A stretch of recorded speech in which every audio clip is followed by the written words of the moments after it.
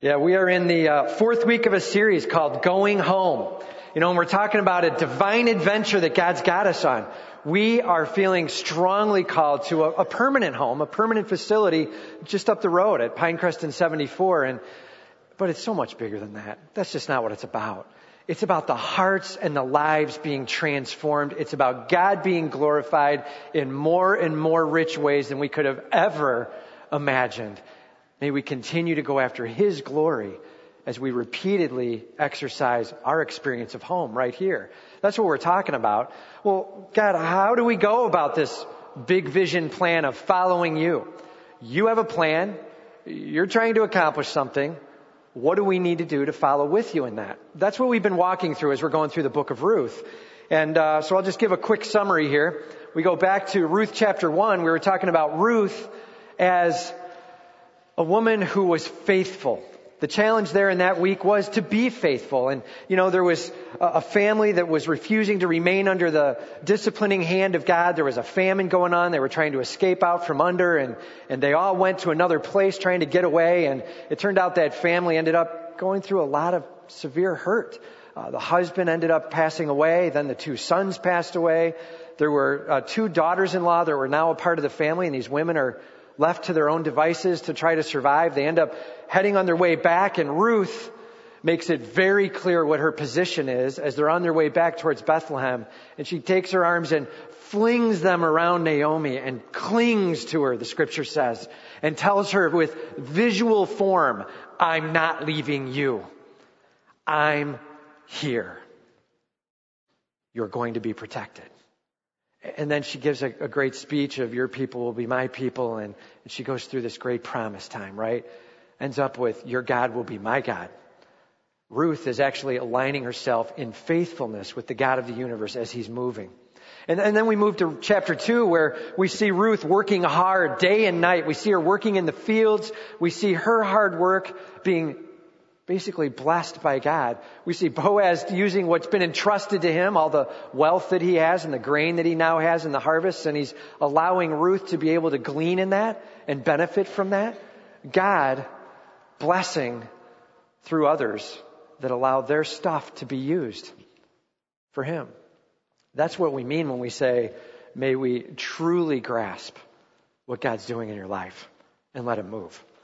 We're talking about a chance to be, yes, faithful, but we're also talking about a chance to be fruitful.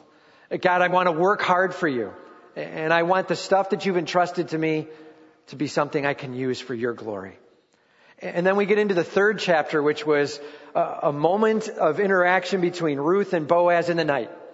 And Ruth has planned some strategy with Naomi, and she's taken some time, and they've worked together on what the cultures of the time are. And she goes and she rolls back his garment to kind of reveal his feet, and then lays down on his feet and goes to sleep.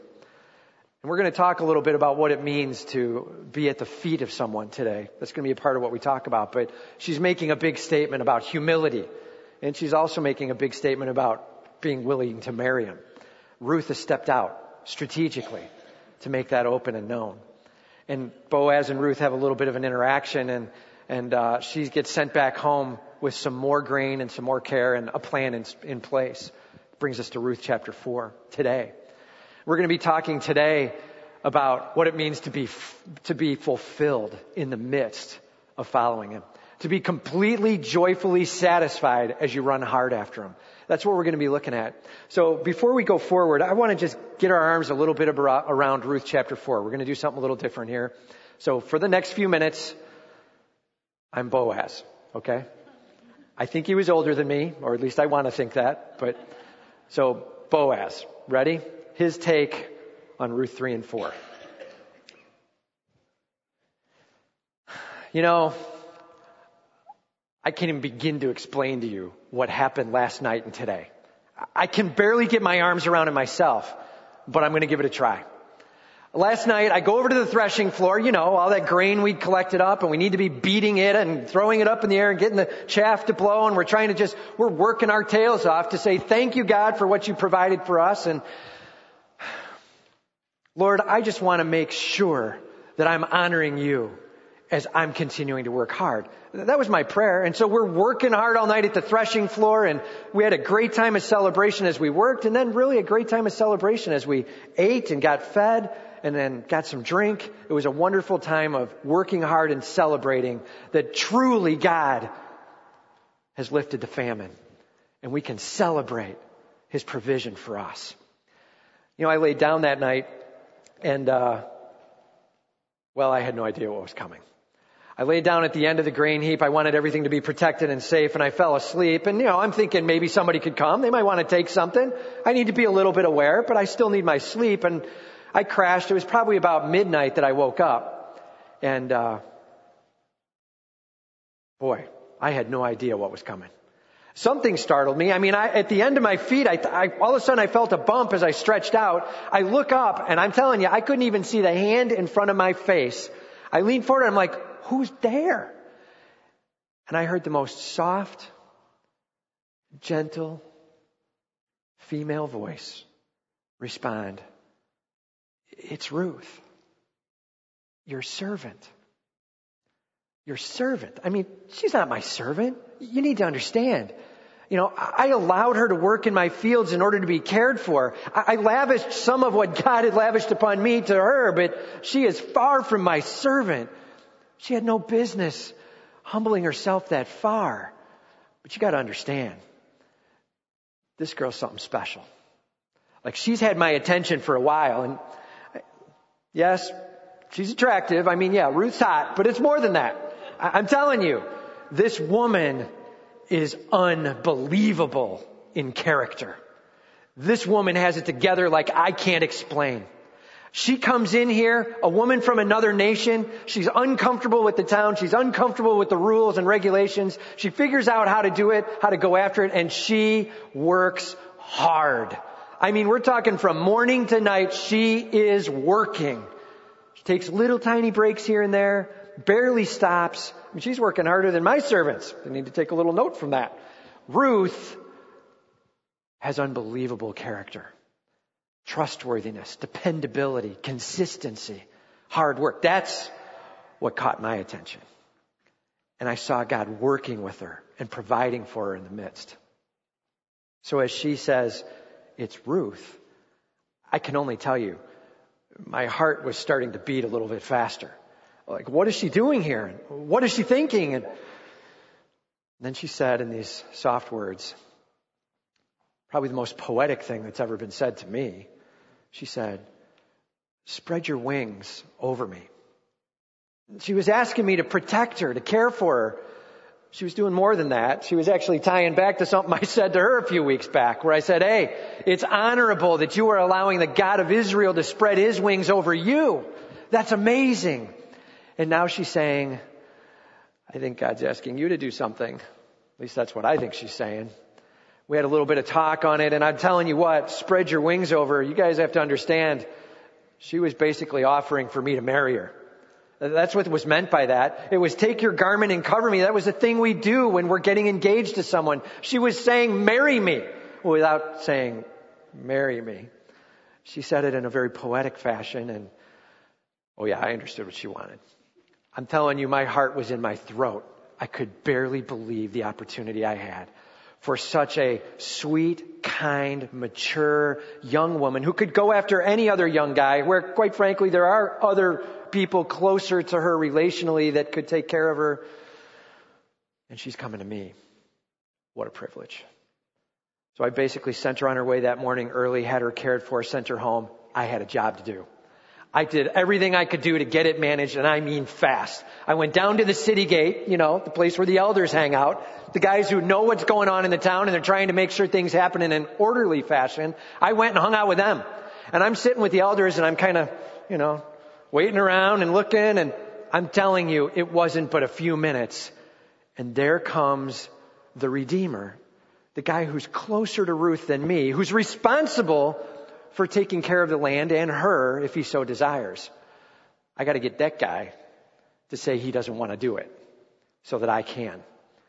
And so basically, I ask the elders to pull up a chair, and I turn to this Redeemer and I say, Sit down here, friend.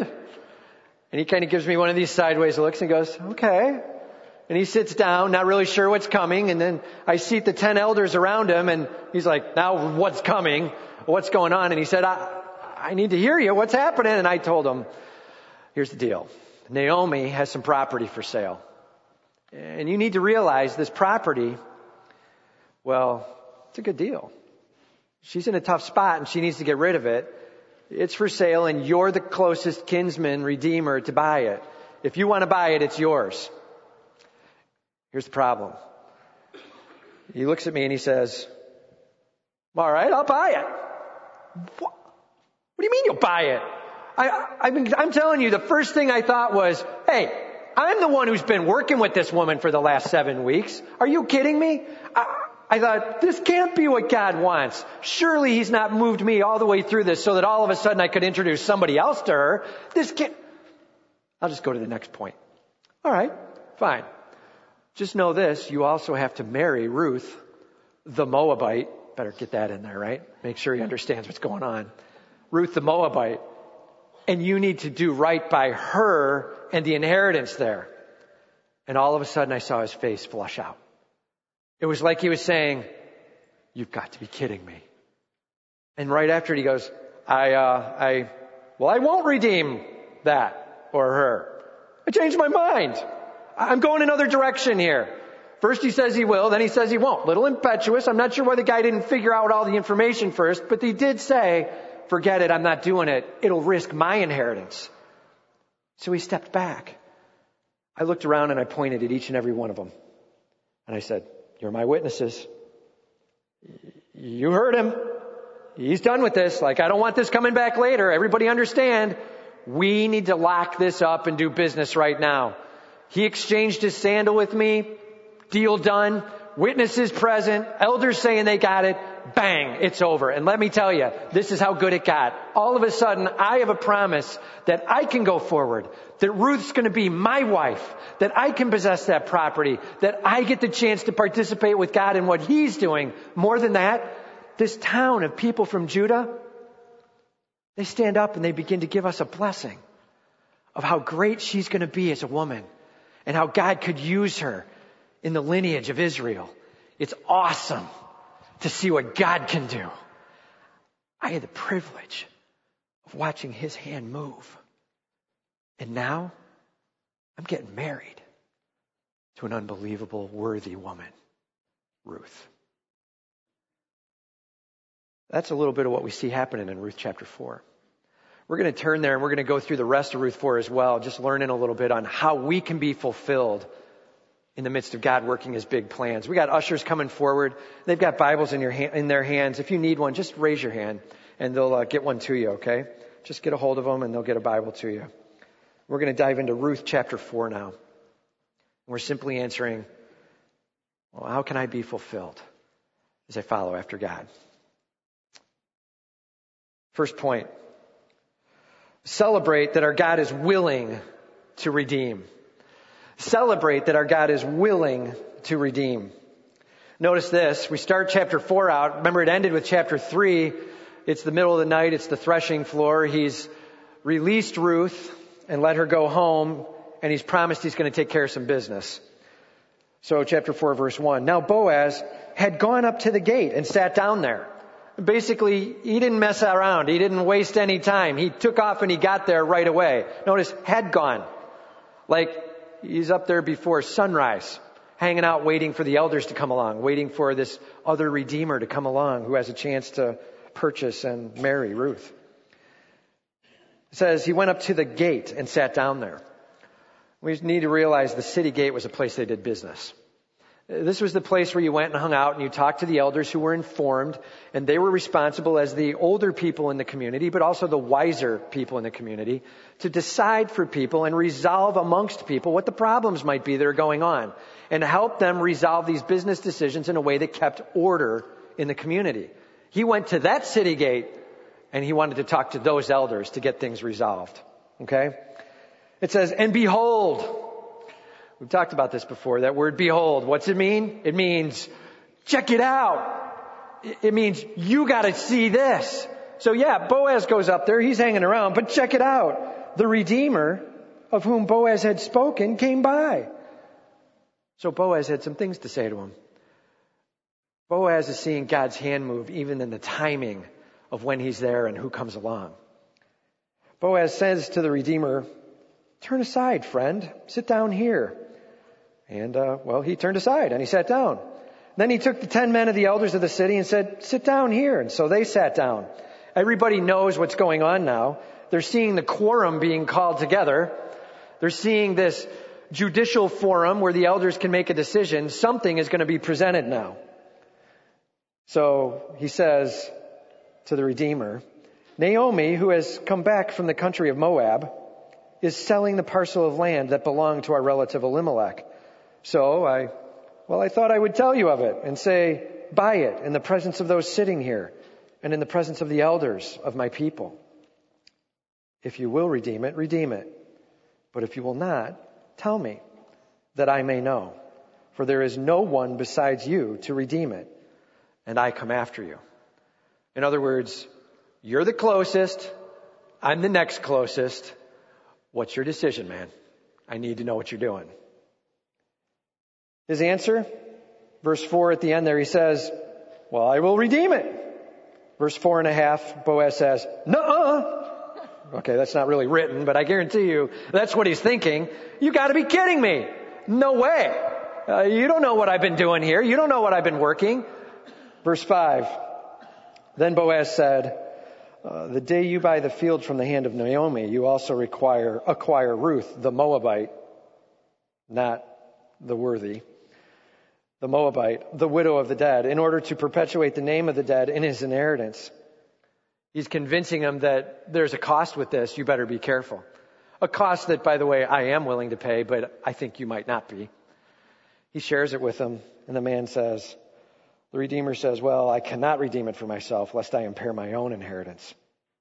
In other words, hey, I could have firstborn sons here that are losing stuff. Because if I marry her, and I need to then give away property to that firstborn, and it follows that name, what happens to my kids and their stuff? I'm not messing up the inheritance. You take care of her if you want to. I'm done. Well, owning land, that I'll do. Marrying her, no way.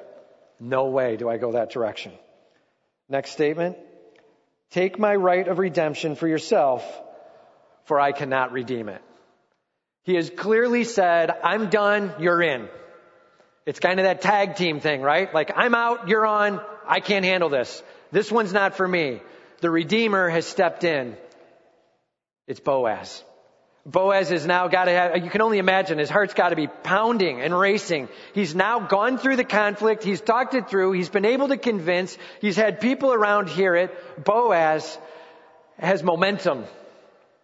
And he's got things moving his direction. He's got to be pretty excited. But more than that, he's also appropriate to be the Redeemer. 3 marks of a Redeemer. Might want to write these down. 3 marks of a Redeemer.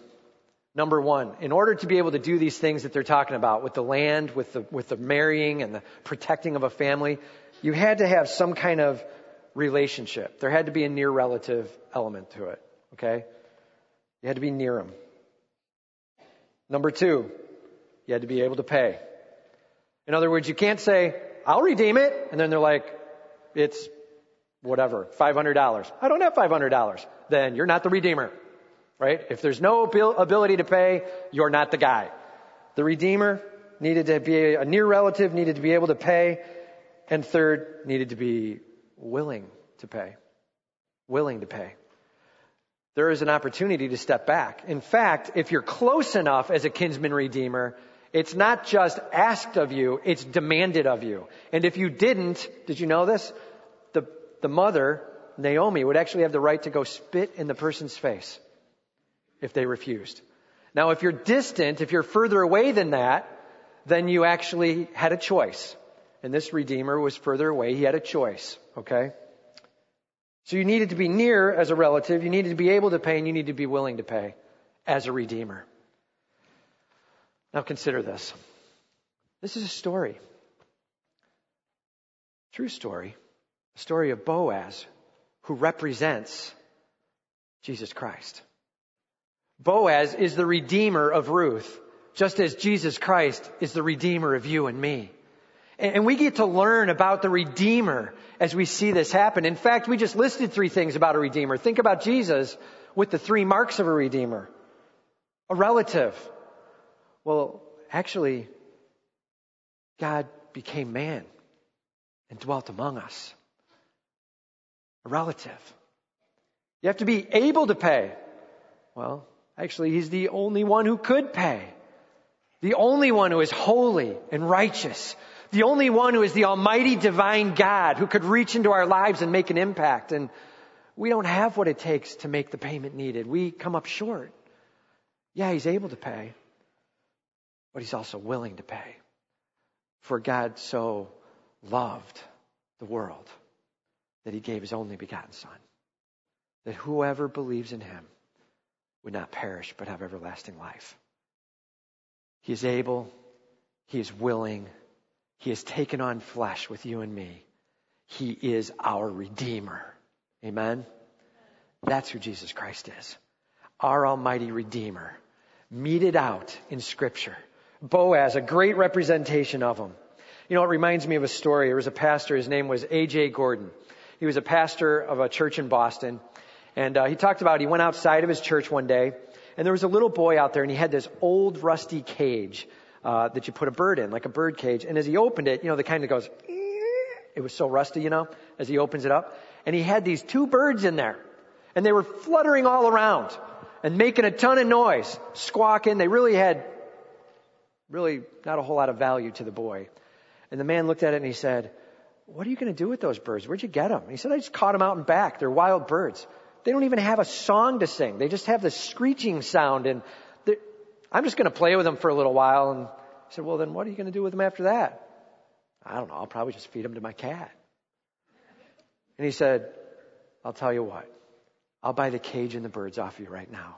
He goes, "You don't want to do that. There's more of them just right out in back. They're stupid. You can catch them yourself. Go do that." And he said, "I don't want those. I want these right here." He gave him $2, and the boy went away happy as all get out with his cash, puts it in his pocket. He takes this rusty cage and goes back behind the church, and he opens up the cage, right? And he lets these wild birds out. And he said, "I swear to you, I've never heard a song like I heard from those birds as they flew free for the first time, and I was their Redeemer." That's us with our Redeemer. How much should we be celebrating and singing a song as we are released to freedom by our Redeemer, Jesus Christ, as we can glorify him for all eternity, pointing to him, singing at the top of our lungs about our almighty God. We have a Redeemer. His name, Jesus Christ, the Almighty One, the King of Kings and Lord of Lords, our God. We have a Redeemer. He bears the marks of a Redeemer, and we can celebrate him with all we've got. That's our privilege. Amen? That's our God. May we constantly celebrate him. Recognize his uniqueness and his purpose. Recognize his purpose in your life. Celebrating that our God is willing to redeem. Number 2, worship him for his willing sacrifice. Worship him for his willing sacrifice. We start in verse 7. It says, "Now this was the custom in former times." Note that. This is the custom in former times. I mean, this was written just a couple hundred years after the story of Ruth. And even then, it was already a custom in former times. So this custom is definitely old to us, right? This is a custom in former times in Israel concerning redeeming and exchanging to confirm a transaction. The one drew off his sandal and gave it to the other. This was the manner of attesting in Israel. I mean, why did they do that? What was the point of handing a sandal over? I have to say I did a lot of reading, and there's not a lot of clarity to it. One of the thoughts is that maybe as the guy walked around on his property and his sandals were touching the very property, that by taking that sandal off and handing it over, he was saying, "Where I have tread is now yours." But there is some agreement in some way as he's handing the sandal over. And I got to tell you, there's also another view, which is these sandals and the sole of the sandal and the seeing of the feet is actually a very humble position. And there's some humility going on in the transaction. Feet were considered very dirty. You know why? Because they were, yeah. I mean, it's a real thing. And as they're handing this across, they're kind of interacting on it, and he hands the sandal. That's his choice to make the deal. So he says, so when the Redeemer said to Boaz, buy it for yourself, he drew off his sandal. Then Boaz said to the elders and all the people, you are witnesses this day that I have bought from the hand of Naomi all that belonged to Elimelech and all that belonged to Chilion and to Machlon. Also Ruth the Moabite, the widow of Machlon, I have bought to be my wife, to perpetuate the name of the dead in his inheritance, that the name of the dead may not be cut off from among his brothers and from the gate of his native place. You are witnesses this day. Notice he opened and he closed with you are witnesses. I need you to hear me now. You're witnessing this. And then he made the deal where he passed the sandal across. The sandal is everything as far as guaranteeing the transaction. The shoe meant a ton. Did you know it still means a lot to those in the Middle East? As a matter of fact, in this whole Egyptian thing that's been going on, Diane Sawyer walked across the stage to begin to share a little bit. And they had made this really cool mock setup, and they put the Egyptian map out kind of on the floor and up the side of the wall. And as she began to walk out and talk about what's been going on in Egypt, she walked onto the map in the area where Egypt was and began to speak of it. And so for you and me, we're like, oh, I get it. She wants us to think about Egypt and geographically where it's at. And for every Egyptian, this is what they saw. And I will put the sole of my shoe on your face and stand on your country. It was this despicable moment of horror as she was standing over them and on Egypt, showing the sole of her shoe. It was a way of basically saying, I curse you. It's a huge deal. We really need to recognize the cultures in which we work. Let's throw a picture up. This is a picture from 2 weeks ago in Egypt. There were some talks going on, and they're talking about the democracy and some of the movements that can happen. And this was a photo that was taken, and, well, you see what they're doing? They're showing them the sole of their shoe. They're like, yeah, we couldn't disagree with you more. This is what we think of you. Right? And they're showing them the sole. Like, here is what I think. You see the dirt on it? That's what I think of you. That's what's going on. These guys are making a huge statement. See the one guy looking at his shoe? Like, I wonder if she's catching this, you know? It's a big deal. The shoe means a ton in the Middle Eastern culture. It carries with it great import as to how you handle the shoe and what you do with your shoes. Be careful. It means a lot. In this case, there was a transacting of handing a shoe over to attest to the deal had. And then he says, you're my witnesses. Blah, blah, blah, blah, blah. You're my witnesses. Bookending it front and back. I got to know that you've seen this thing, right? I need to hear that we've communicated. In fact, communication does not go where I talk and then I'm done. That's actually not full communication. Full communication is when we start getting feedback and we start asking, where are you at? And so this request actually gets followed up. It says, then all the people who were at the gate and the elders said, we are witnesses. He said, I need you to hear this. You need to be my witnesses. And they responded back, we are witnesses. That's absolutely what we are. Then all the people at the gate said that, and they said the following, may the Lord bless and make the woman who is coming into your house like Rachel and Leah. Hey, those are two big league names. Those are some big time women in the lineage of Israel. And they are basically saying, Ruth is being accepted into the very lineage of Judah. May God bless her as he has blessed the wives of our patriarchs. This is a big deal. She's being accepted by the people now. May the Lord bless like Rachel and Leah, who together built up the house of Israel. May you act worthily. Remember, we see you as worthy. Now act it in Ephrathah and be renowned in Bethlehem. And may your house be like the house of Perez, whom Tamar bore to Judah, because of the offspring that the Lord will give you by this young woman. May God bless you with children and generations and offspring. May his lineage be working. May his plan be at work. God, the mighty Redeemer, with an unbelievable plan. You know, Boaz came in to redeem, and he followed what needed to occur. There was a set ritual that needed to happen to express the transaction and the purchase. We have a God who says, I want to be your Redeemer. And he's got a very specific transaction process that he wants to see occur. He wants to see us walk through this with him in this way. Well, what is it? What's God's method for us finding him as our Redeemer? Let's just write a few verses down, okay? First, Romans 3:10. Romans 3:10. We got to recognize. It says, there is none righteous. Nope, not one. That's what it says. It's not, there are a few righteous. You just got to look hard. Or you can find some perfect people. They're rare, but it's not what it says. No one perfect. Okay? Pretty easy, right? Maybe everybody should just say it with me. What's it say? No one's perfect, right? Pretty easy to buy. I can tell you I've only met one person in my life who claimed to be perfect. And by the end of the conversation, they changed their mind. Okay? It's pretty easy to go, well, I guess you're right. Maybe not perfect, right? Nobody's perfect. That's pretty easy. But it's bigger than that. Romans 3:23. It says, for all have sinned and come short of the glory of God. For all have sinned and come short of the glory of God. You know, that word sinned, it's an archery term. It means to pull back and fire the arrow in a competition. And you missed the bullseye. Actually, you missed the outer rings too. You missed the complete target. You came up short and you hit the sand. And that's when they would go, whoa, he's sinned. Okay, it was an archery term that meant you missed everything. He's saying we've all sinned and come short of the glory of God. It's a lot like in basketball today, right?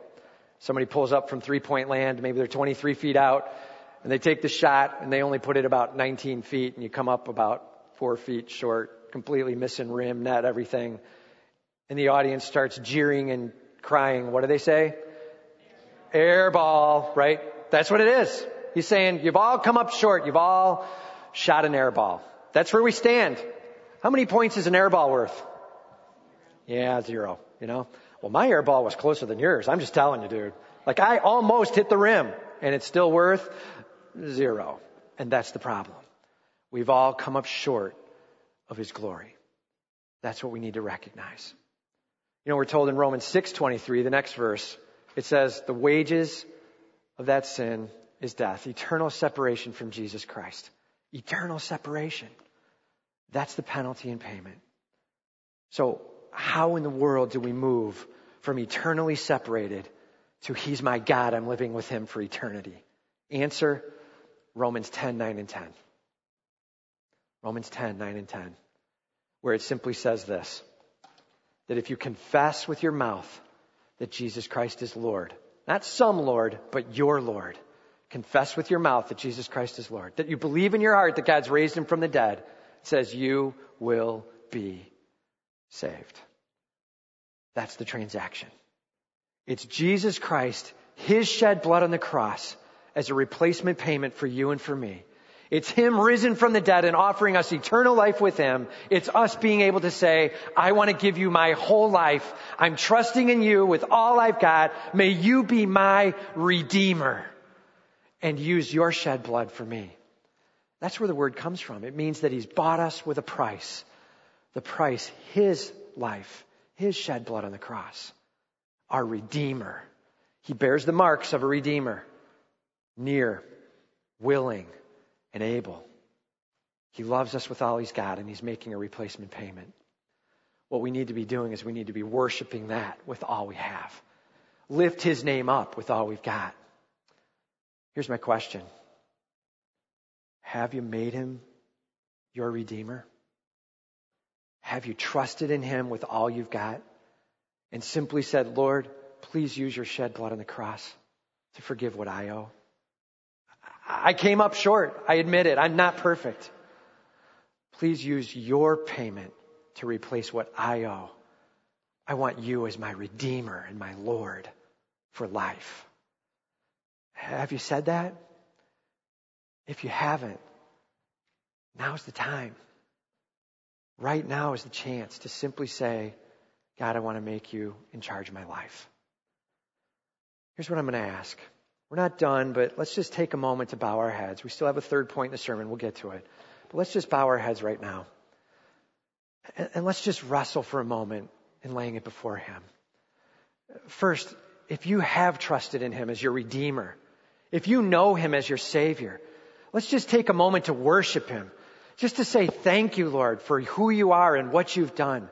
Praise his name for him freeing you with his blood, for bringing you into his family, for giving you eternity with him. Just thank him now. Spend a little bit of time with him. Worship him.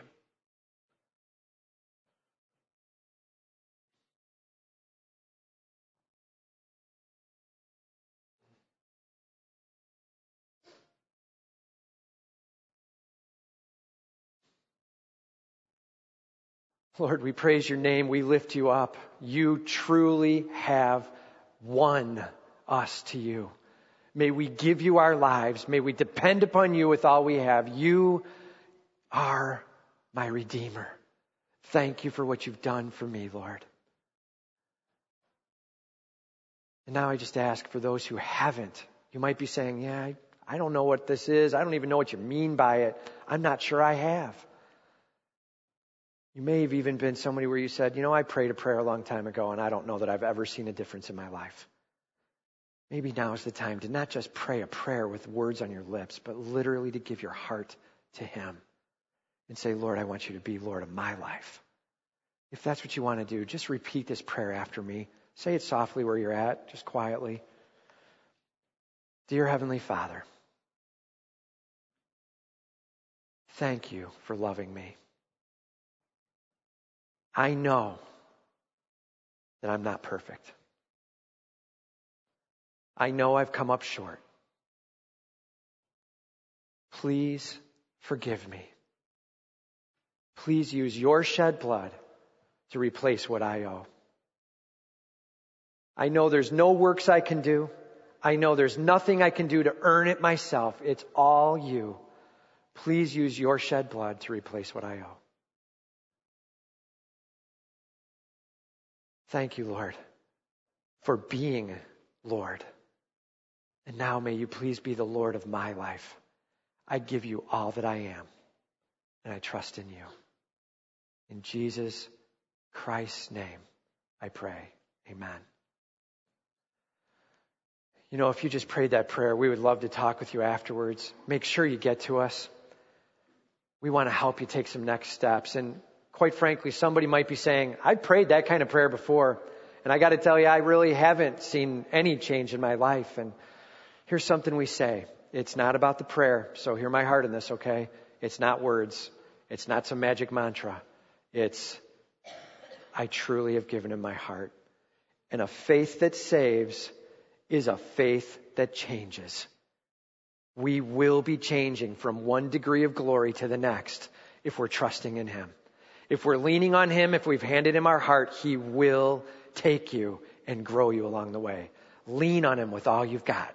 Your God, your Redeemer, your friend, your Savior, Jesus Christ, our Messiah, the King of Kings and Lord of Lords, to be worshiped with all we've got. Amen?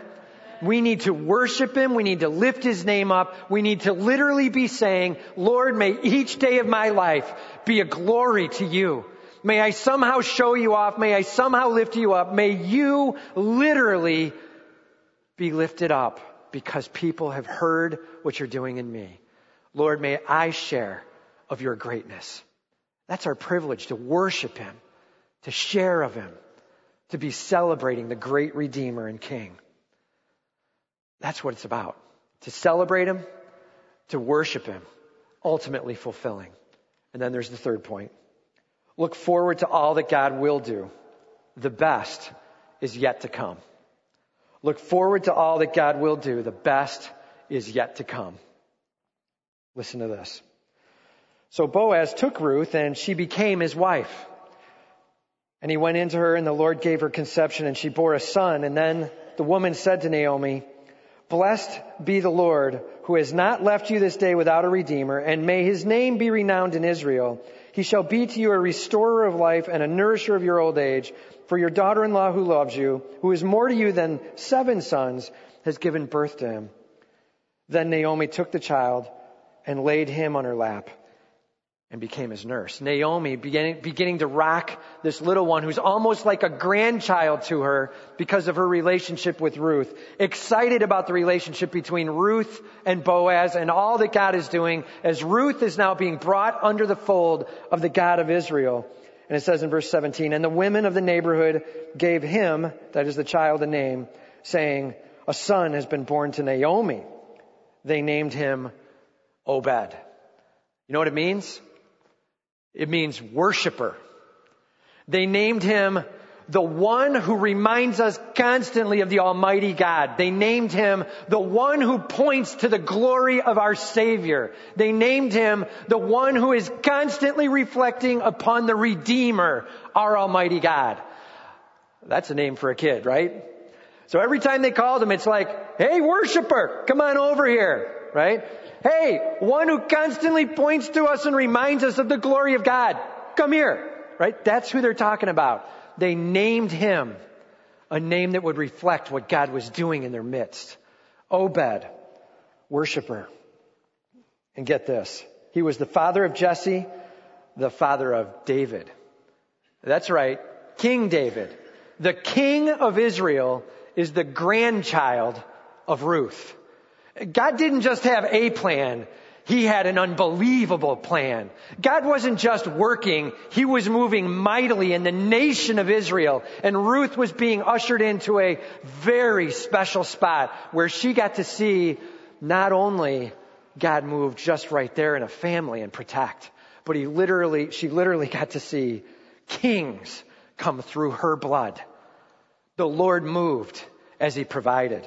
And then we get to see a lineage that's written down below that proves that we're talking about the king of Israel as he talks through. Now there are the generations of Perez. Perez fathered Hezron. Hezron fathered Ram. Ram fathered Aminadab. Aminadab Nahshon. Nahshon Salmon. Salmon fathered Boaz. Boaz Obed. And Obed Jesse. And Jesse David. Yeah, that's the David I was talking about. That's why the lineage. Like, you need to know I'm talking about the king of Israel through this woman. Does God bless or what? That's what we need to be saying.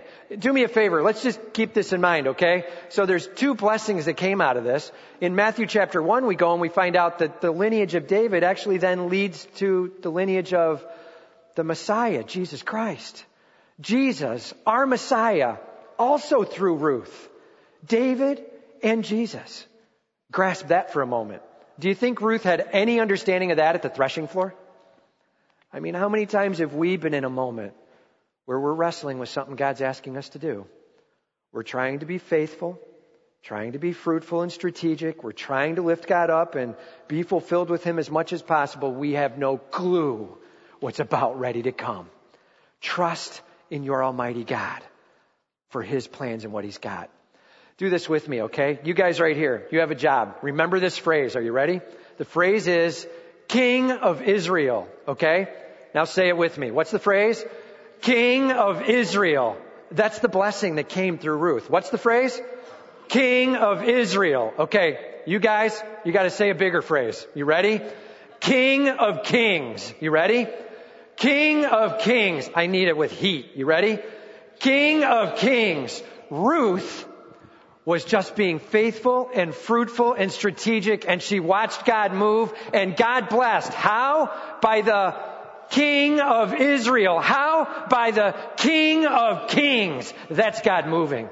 He's ready to move in your life. He's ready to make an impact in your life. I'm talking right here, right now. We have a decision.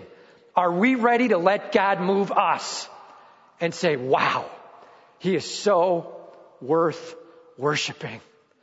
I know a God who's real and he's alive and he's moving in my life. You need to know him. That's our message that we can take to the streets. May we know our God so passionately, so purposefully that we can bring him glory. The message of Ruth, I simply summarized it like this. Redeemed with a purpose. Redeemed with a purpose. That describes you. redeemed with a purpose. What is it? What's God calling you to? Where's he taking you? I'm excited because I have no idea what's sitting in our midst. Who knows what God's going to be doing with this room and with what happens from this room? You're a part of God's purpose, redeemed. Let's celebrate him and worship him with all we've got. Let's pray.